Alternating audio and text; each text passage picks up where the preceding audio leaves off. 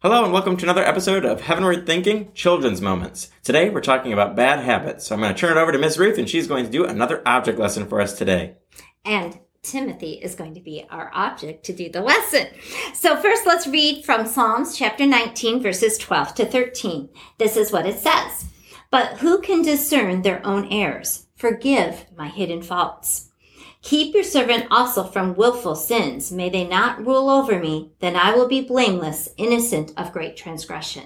So a lot of times we start developing some bad habits. And sometimes we don't even realize some of our hidden sins. But sometimes we just let little things slip in. And you can see I'm binding Timothy here with just one little bad habit.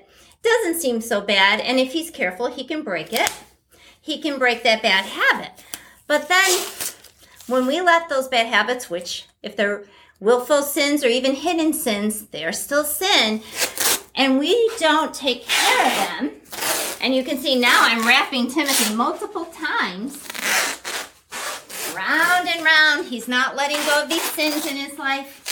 He's not even asking God to show him the hidden things, but he's also doing the willful things that he knows are wrong.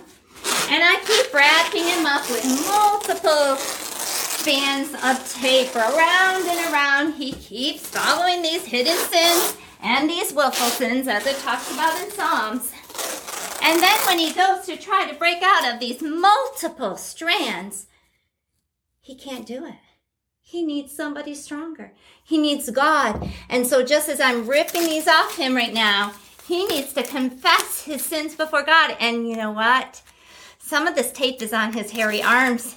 Sometimes it's kind of painful, but he needs to get rid of them so he can break free from these hidden sins. He couldn't do it on his own.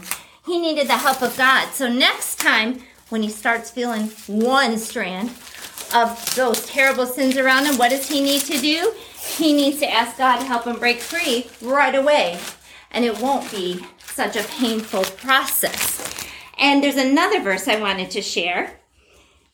Ecclesiastes chapter 4, verse 12. It says, though one man may be overpowered, two can defend them. A cord of three strands is not quickly broken. And as you saw, many strands were easily broken. But here's a positive way to think about it. You and a Christian friend who's helping walk in your faith with you, with God, is a strong strand. And that's the kind of strands we want in our lives, not the willful sins and hidden faults. Timothy, any thoughts on that after you've been bound up with all of those strands of sin? Absolutely. We need to make sure that we're pursuing God and not letting sin entangle us and cause us to be wrapped up, like I was just wrapped up in that masking tape. We need to make sure that we are helping other people, our friends, pursue the Lord and trust in Him and make sure that we repent when we sin so that we don't get wrapped up and entangled in all those sins. So I hope you've been challenged by this week and that you'll join us next time for another Children's Moments here at Heavenward Thinking. How'd you like